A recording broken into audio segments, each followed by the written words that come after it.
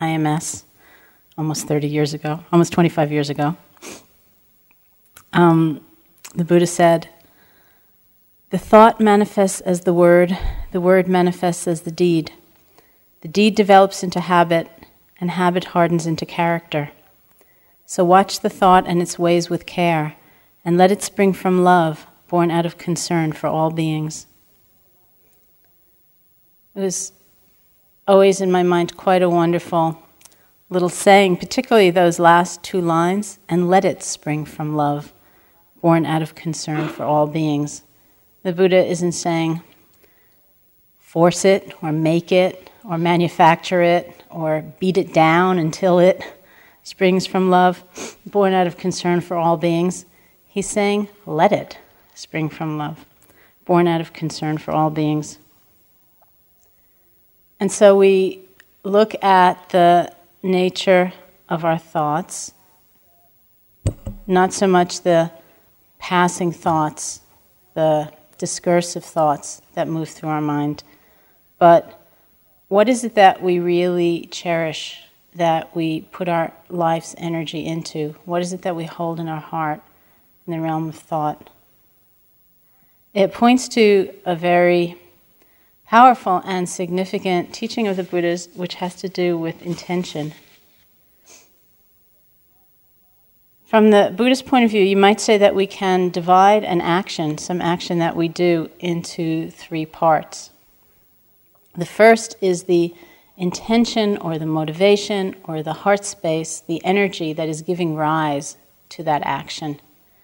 And this is considered extremely powerful and an important thing for us to understand, to be connected to recognize our own intention in doing an action. It's said that the energetic potential or the karmic seed is held in the intention. Because after all, the very same action might be really very different energetically depending on where it's coming from, what the motivation is that's giving rise to it. And I might reach down and offer one of you this book, and I might be doing it because I really like you and I want you to have the book, or I might be doing it because I start thinking, well, I'm sitting in front of a room full of people. Wouldn't it be great if everybody thought I was a really generous person? And so I, in a great public flourish, give this book. Or perhaps I'm giving you the book because you have a book I want. And I think, well, gee, if I give you this book, maybe you'll give me that book. And there's so many different places within me, so many different energies that can be giving rise to that very same action. And all anybody sees is my hand moving down. Probably the same smile on my face, my hand moving forward and giving the book. But it's a very different action depending on where it's coming from.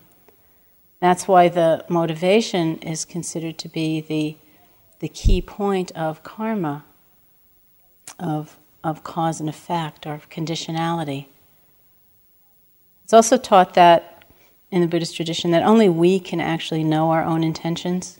And this is something that calls for a tremendous amount of sensitivity and awareness on our parts, mindfulness on our parts, and also, of course, honesty on our parts. We might look at somebody else and guess at their intention. They might look at us and guess at ours. They might be extremely perceptive, and it might be a really good guess. But nonetheless, only we can really know for ourselves. It's also said that it is the realm of intention, it's the field of intention that these particular practices, especially the first three of metta, compassion, and sympathetic joy, this is where they work. This is the arena, the pasture in which they perform the transformation in our being. As perhaps has been mentioned, I think it was mentioned earlier, these four practices taken together of metta, compassion, sympathetic joy, and equanimity are known as the Brahma Viharas.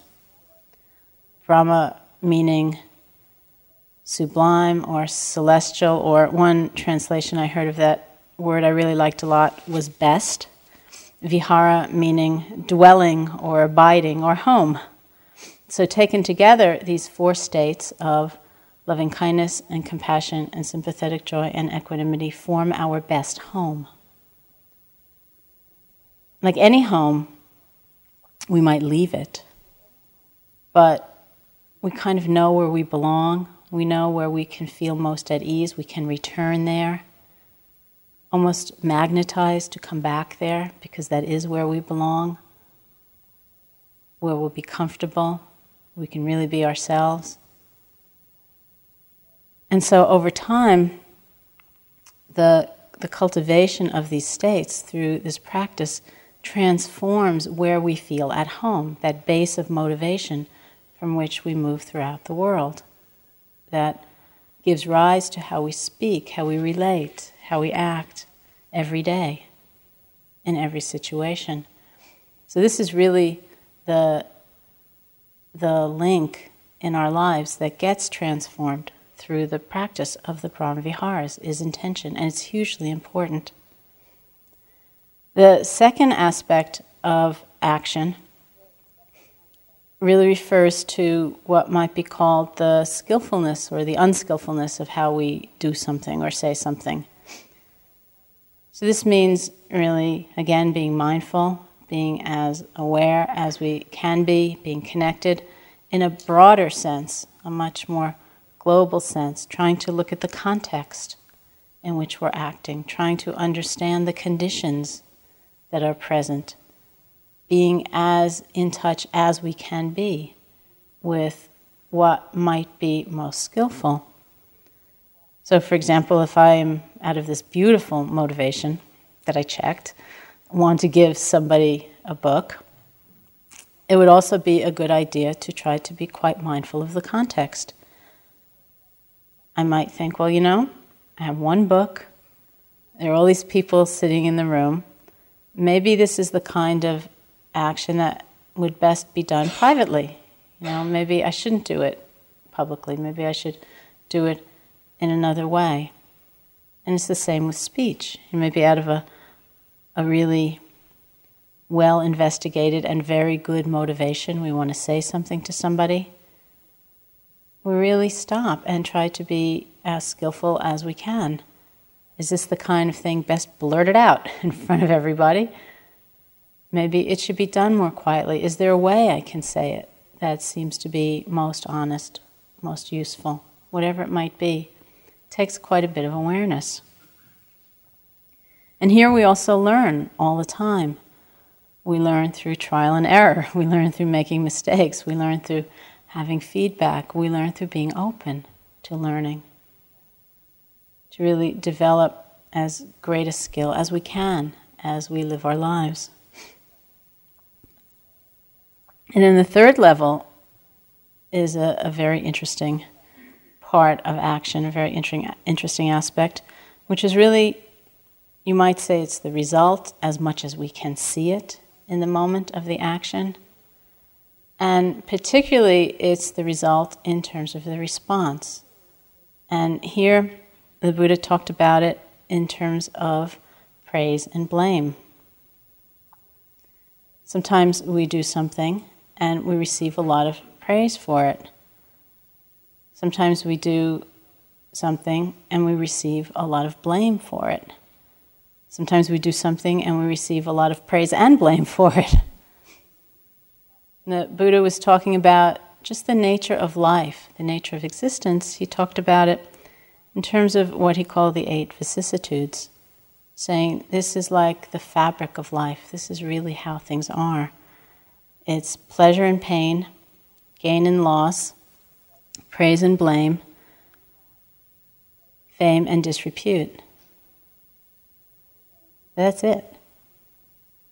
Woven in and out, changing all of the time, outside of our control, outside of our personal dominion. This is the nature of life. It's pleasure and pain, gain and loss, praise and blame, fame and disrepute for everybody. Once I was hiking with some friends. We were in Northern California in this state park, and we decided we were going to hike for 3 days along this certain path. And then on the fourth day, we were going to turn around and follow that very same path out, so retrace our steps. And this was still the third day when we were just on our way in, and I was walking with a friend, one of my friends, and it turned out to be a day of very steady, constant, unremitting downhill walking. We're just walking, and finally it was like we were struck by this simultaneous realization, and we both just stopped and looked at each other.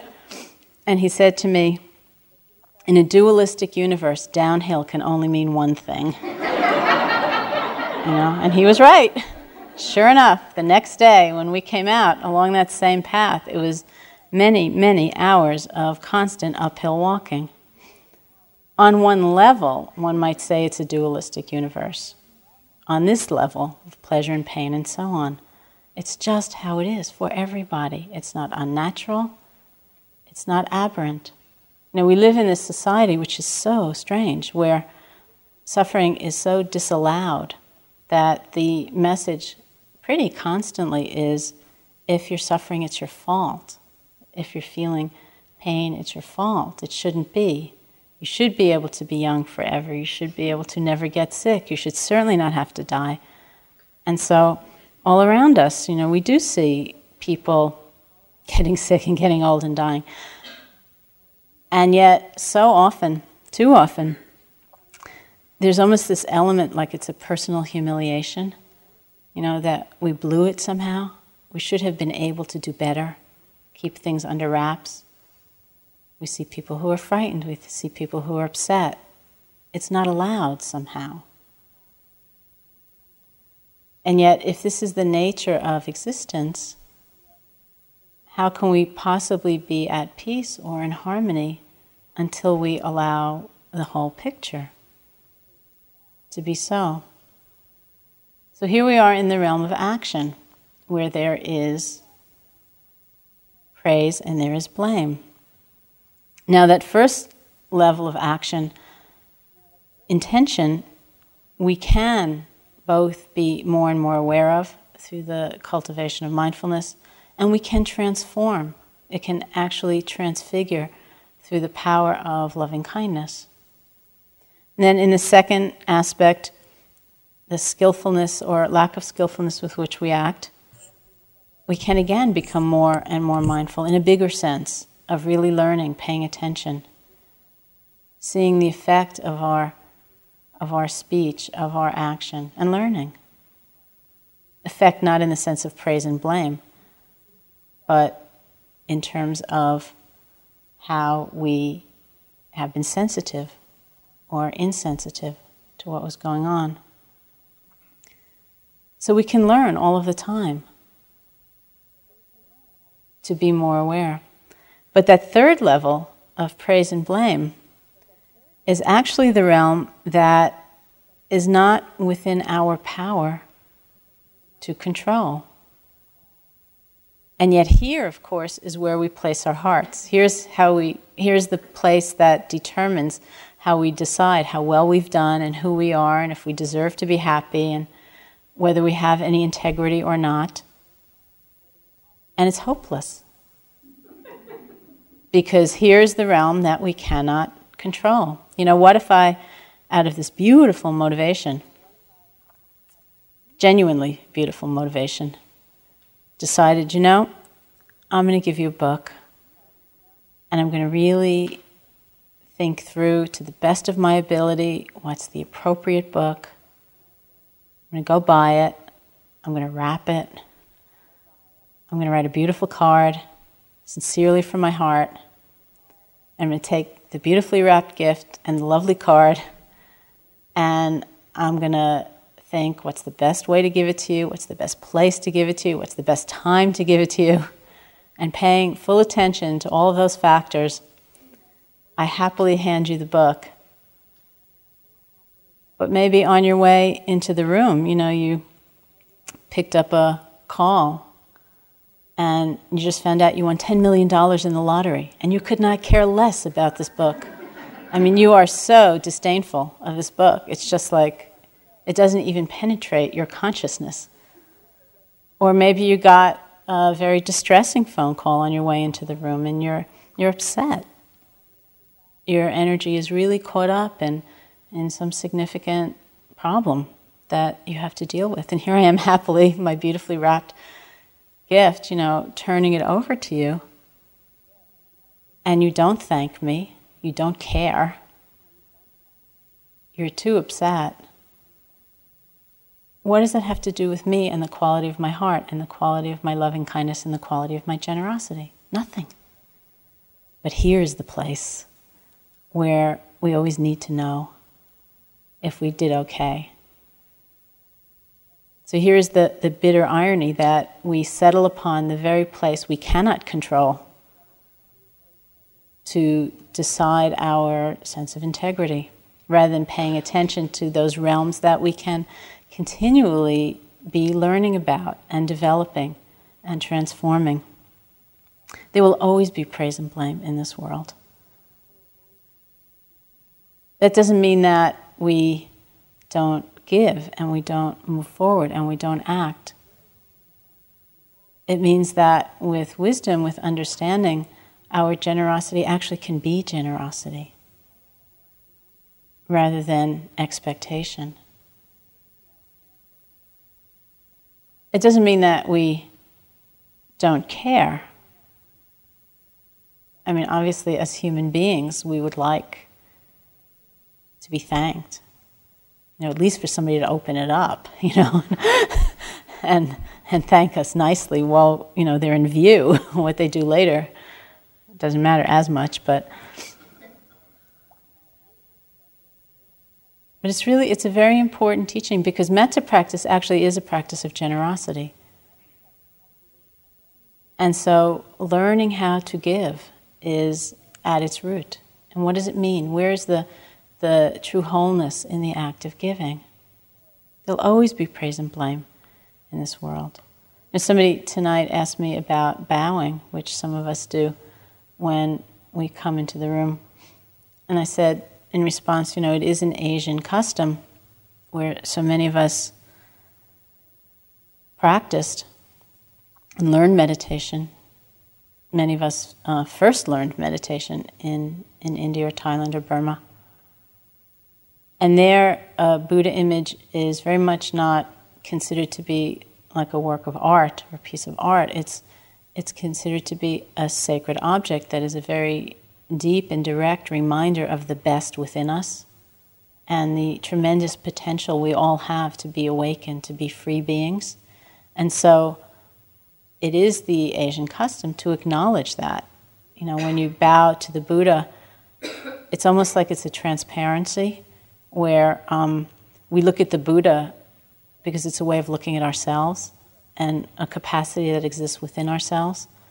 And we look at ourselves in that light not because we own that capacity in a special, precious, singular way, but because that capacity exists in all beings. And so we look at the Buddha as a way of looking at ourselves, and we look at ourselves as a way of looking at all of life. So it's quite a unity in that sense, and that is often expressed in that culture through bowing. Now, the first time, as I said, I think I said when we talked about Metta being up above the doorway here, we've always had those kinds of discussions here now for just about 25 years. What does it mean to have a tradition that was born and brought up in Asia and to be expressing it here in this culture? Should we have a word from Pali up above the doorway? Should it be English?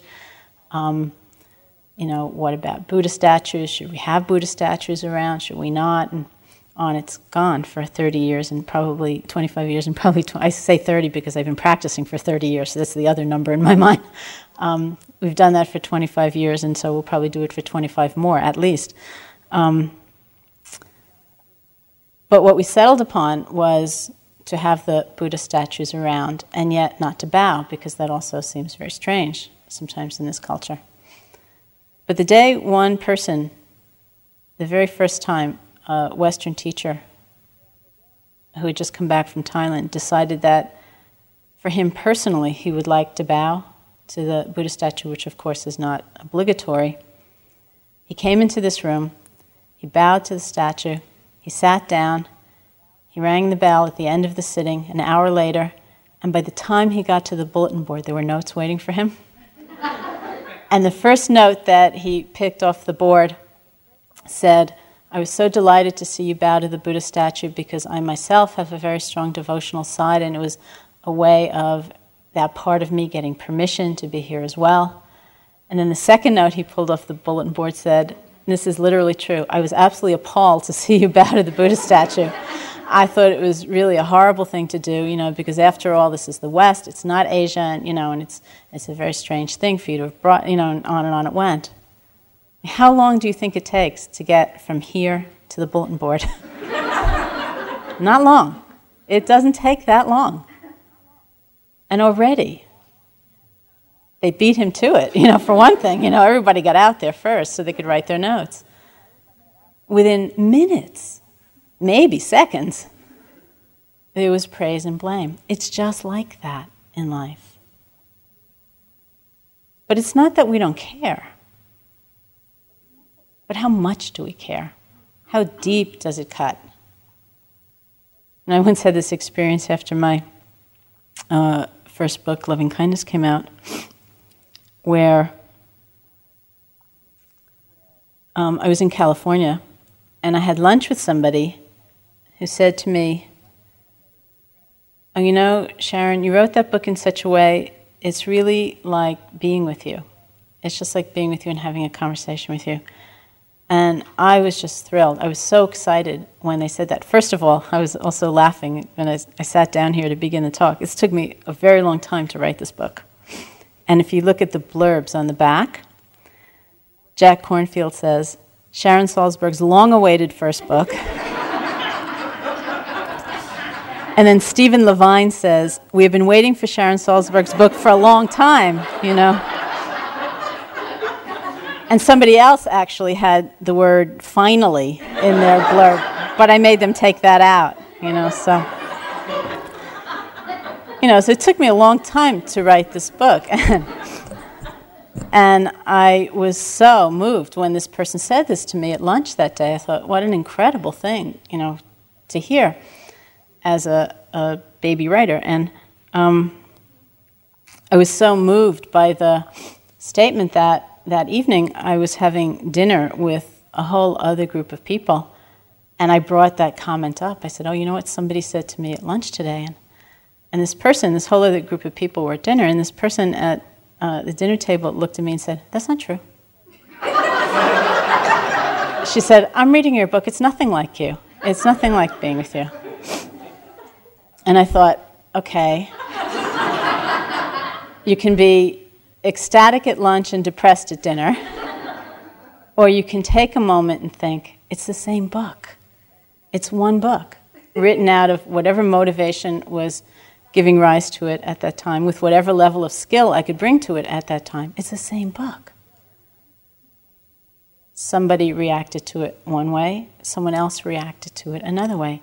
And it's not that I didn't notice, and it's not that I didn't care. I was definitely happier at lunch than I was at dinner. But how much do we care, really? How bereft do we get? How much do we take it to heart? How much do we decide whether our book is worthless or not? Because if we really care that much, we go up and we go down and we go up and we go down. Sometimes we go up and down in the same conversation. And then again. Life is just like that. So can we, in a sense, it's almost like take back our sense of integrity, of the wholeness of our being, the wholesomeness of our actions, to the realms that we actually can affect. The quality of our intention, our energy, the heart space that is giving rise to the action, and to the skillfulness, the relative skillfulness with which we do whatever we do. It's really that place that is the point of metta. It's the ground of metta. And here also comes it's like the spaciousness of metta. because we do what we do to the best of our ability, and then really we need to let go. Because how things will change for somebody, if things will change for somebody, when things will change for somebody, is really not within our realm of control. That understanding doesn't need to diminish our metta, it actually sustains our metta, because it said that that kind of understanding, which is like equanimity or peace, endows metta with patience. So that we don't feel that kind of driving demand, like get better already. And it said that if we have that kind of understanding, it endows compassion with courage, because it's not easy to actually open to suffering with compassion, rather than being quite broken by that view or that vision, and therefore wanting just to turn the other way. Had a really interesting experience now a year and a half ago when His Holiness the Dalai Lama came to New York City. Perhaps some of you were there, actually, where he gave 3 days of teaching in a theater that was rented. And then he was going to give a public talk in Central Park. And a very good friend of mine was organizing the whole visit, and a lot of her energy was going into the event in Central Park. And it was amazing just to witness the preparations day after day as this was going on. And because it was a public event and there were no ticket sales or anything like that, there was no knowing how many people would come.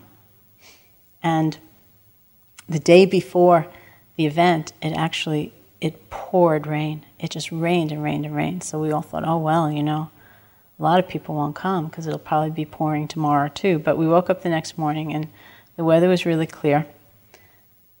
And we went toward the park. And as we were just entering Central Park, we could hear the sound of Tibetan chanting in the distance, but couldn't see anything. So we just followed the sound of the Tibetan chanting until we turned a corner, and there was an ocean of people. There were so many people. The official park estimates of the day were about 50,000 people. And more recently, the State Department, which provided the security for the Dalai Lama, told my friend that they were estimating something like 250,000 people were there to hear him give a talk. And that's what it looked like. It just was like everywhere there were people, and all kinds of people.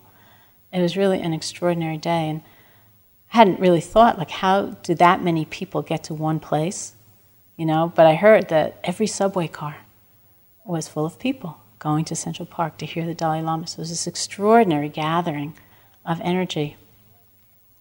We sat and waited, and there was a very unusual quality, I think, of stillness, given how many people there were, just waiting for him to come and speak. And then he arrived, and when he himself began to speak, he began with a statement that was pretty surprising and kind of startling, actually. He said, from a certain point of view, I haven't had such an easy life. And that was kind of an amazing thing to hear. And he went on, I had to assume power when I was just 16 and had to flee the country in my early 20s, have lived in exile ever since, have had to try to keep intact the culture of a community in exile, have had to daily hear the reports of the pain and the suffering and everything that is happening within Tibet. He said, it hasn't been such an easy life. And then he went on to say, but I'm pretty happy. And of course, that's what one sees, when you see him, he's pretty happy. And then he went on to say, the reason that he was pretty happy, even in the midst of a certain amount of real difficulty, was because of the force of compassion. There's something about compassion seen in that light that is such a unifying element, so that we're not seeing people in terms of categories and divisions and us and them and separation. But all of those barriers begin to melt. And so there is very much more of a sense of all being in this together somehow. And that feeling, that understanding of that kind of oneness is what gives compassion a certain buoyancy. Even though what it's looking at is pain, there's so much of a feeling of being part of a whole rather than separate, that in itself is its own special kind of happiness. It's not a giddy happiness, but nonetheless, it's a very powerful kind of happiness. And it was really an amazing experience listening to him, because I bet out of those, say, 250,000 people sitting there in Central Park that day, there were quite a number of people who might have been able to say, it hasn't been such an easy life. But how many actually could say, but I'm pretty happy? Now, happiness, again, it's not giddiness. It's more about spaciousness and connection of mind. And this is important because if we are depleted, there's really not all that much to give. Any practice of generosity is based on a sense of inner abundance, to be able to offer our loving kindness, offer our compassion, offer our energy, is based on some inner sense that we have something worth giving. And so we can't be depleted, we can't be burnt out and still be able to give. That's why we talk about the mix of some force like metta or compassion or sympathetic joy and equanimity, to have that kind of balance. That brings us in touch with the inner truth of what we have to give without being confused with the idea that the outer result will necessarily match the picture we would like to see evolve. It's all about how we view things. If we align our energy to be present with ourselves, with somebody else, then that is the gift of metta. It's the gift of compassion, and it actually is the gift of sympathetic joy as well. To be able to recognize that each of us, we do have something to give. Just necessarily we do. It's a capacity within us that is part of being alive. It's also interesting to go practice in Asian countries and to learn something about generosity in that light. This is, in this sense, it's material generosity. Because we would go, say, practice in a country like Burma, where we were never charged for room and board, and certainly not charged for the teaching. We weren't charged for room and board because the culture is such that the act of meditation is very highly esteemed.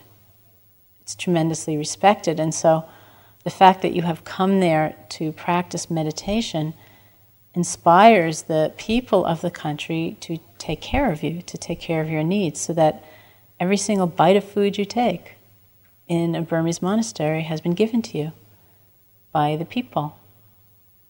And it's such an honor that people in some places have to sign up a year ahead of time to be able to go feed the meditators. And it's also the custom on, say, your birthday, not to receive gifts, but to give gifts. And so you would hustle to the monastery to be able to feed everybody to mark that occasion. And there we would be in Burma, which is an extremely poor country. It's one of the poorest countries in the world.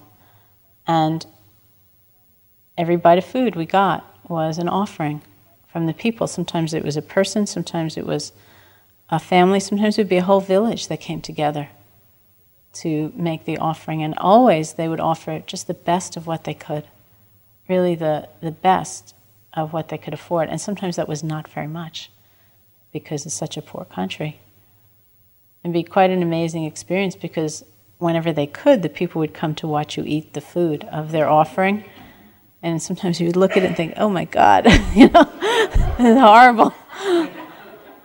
And then you would look at them, and they would be so happy that they had the opportunity to feed you, that there would be such an enormous wave of happiness and joy at being able to receive their offering.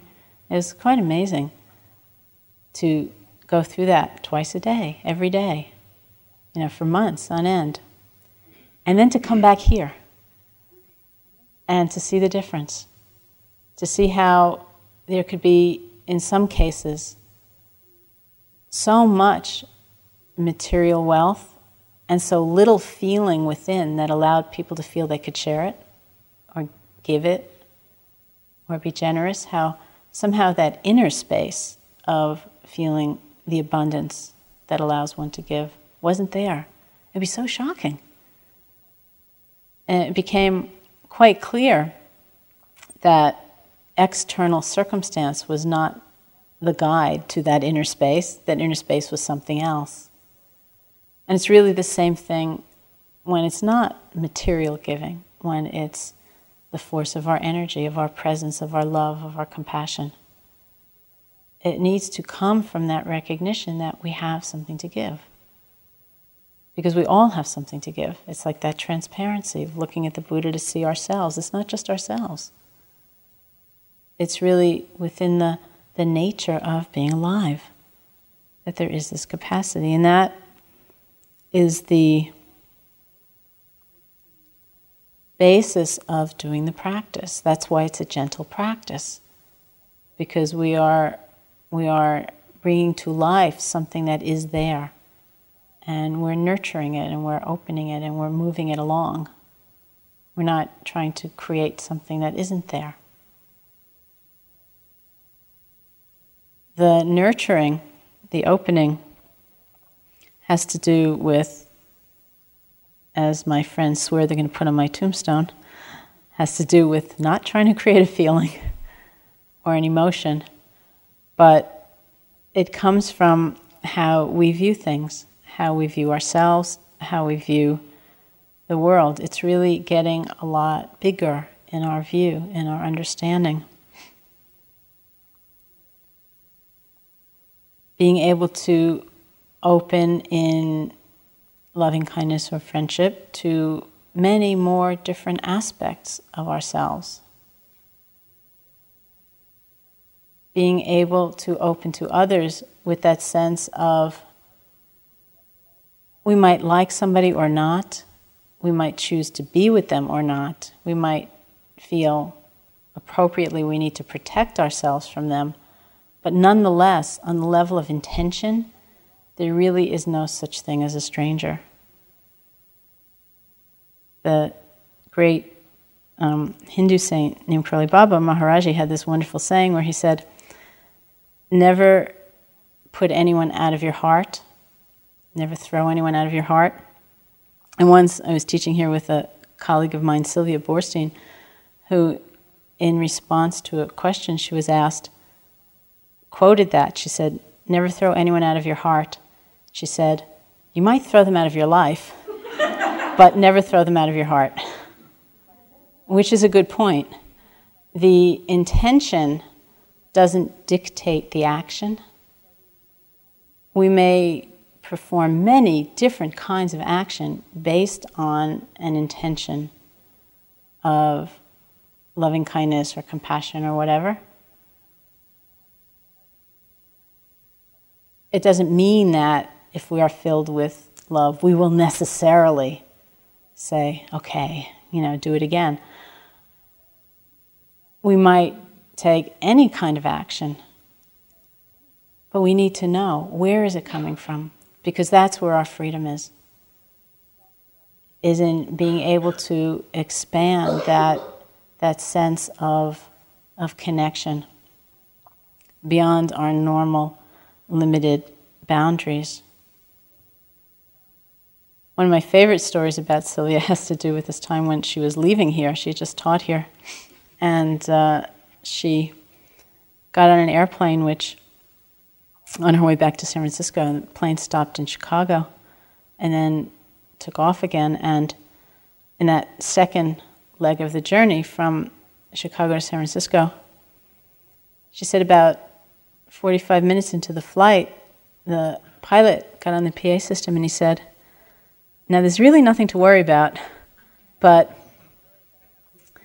we've developed a little problem in the hydraulic system of the plane, and rather than fly over the Rockies without a fully functioning hydraulic system, we're just going to turn back to Chicago, and there's really nothing to worry about, and the flight attendants will now instruct you in the proper position to take in the event of an emergency landing, and they're going to go around and collect all of your shoes, all of your eyeglasses, and all of the pens out of your pockets," which was a little confusing, but I later learned had something to do with what might happen if you're going down an emergency chute. So Sylvia was sitting there with no shoes, no glasses, and she decided that she was going to do metta practice, and she did it in just the way we began. She began sending metta, using the phrases, to those people in her life that she was closest to, her husband, children, their partners, her grandchildren. She would just keep repeating the phrases, going through that list until she'd get to her youngest grandchild. And when she got there, she'd go back and begin again with her husband and just keep going through that rotation. She also said that for some reason the pilot kept getting back on the PA system every 5 minutes, and he would say, "We're going to be landing in 35 minutes. We're going to be landing in 30 minutes. We're going to be landing in 25 minutes. And each time he would do that, she would just go back to doing the metta in exactly that way, toward these people she was so close to, that she loved so much in the conventional sense. And then finally the pilot got on the PA system and he said, "We're going to be landing in 5 minutes." So Sylvia thought, well, in 5 minutes, either I'll be dead or I'll still be alive.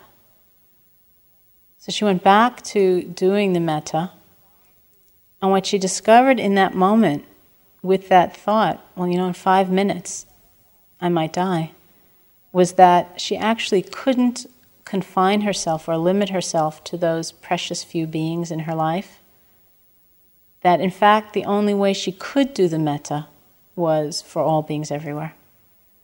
And so that's what she did for the last 5 minutes. She said the plane landed, it was a landing just like any other landing, and they fixed whatever, and then they took off again. But I really love that story because I love the sense I get of the naturalness of that moment when she just couldn't. It wasn't like she had to strain or force. It was really like the Buddha saying, and let it. Let it happen based on wisdom, based on clear seeing.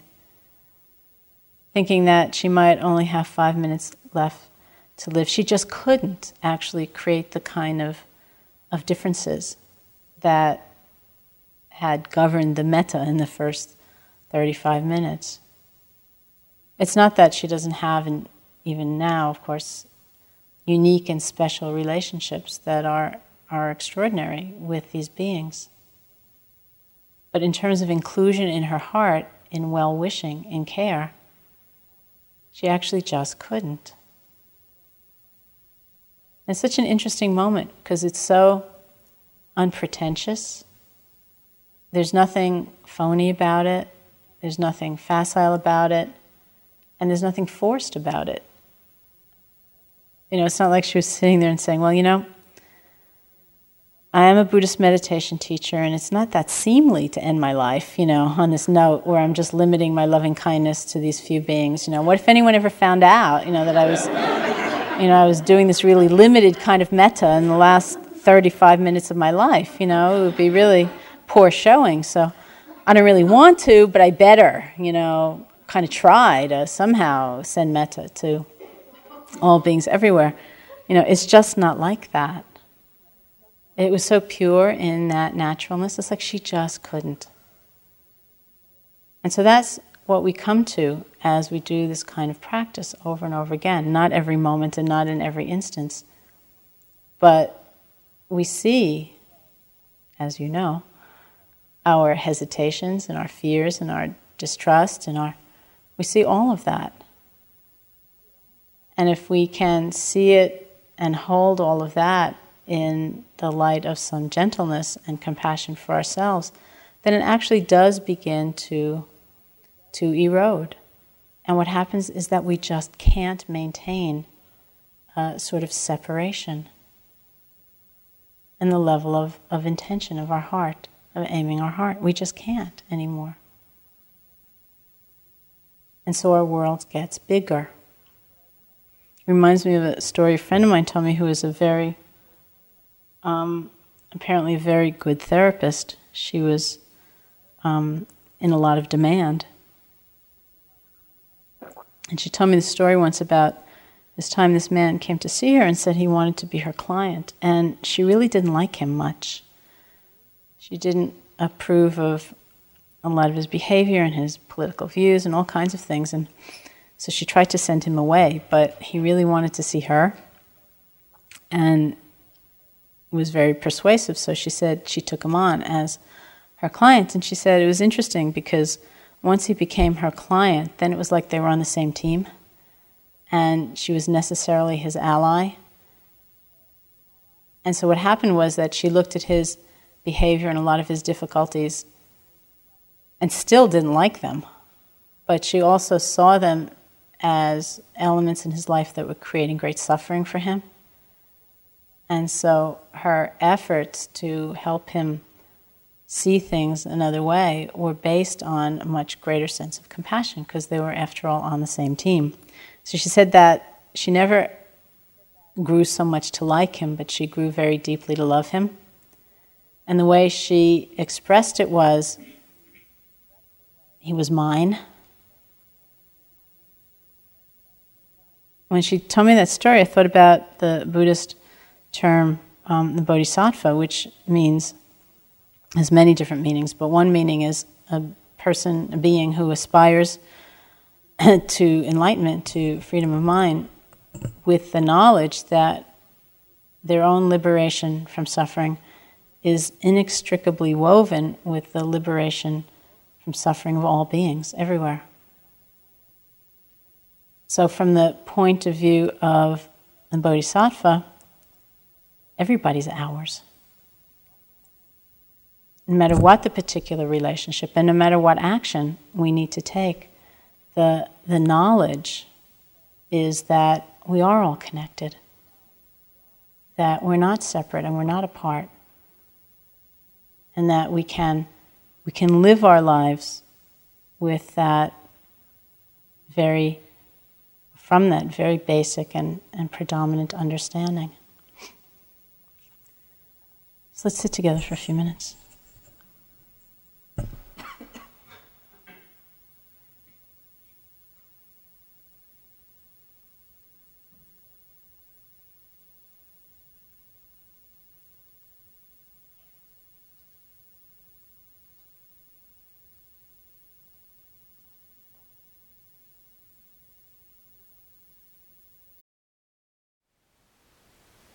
Thank you for listening. To learn how you can support the teachers and Dharma Seed, please visit dharmaseed.org/donate.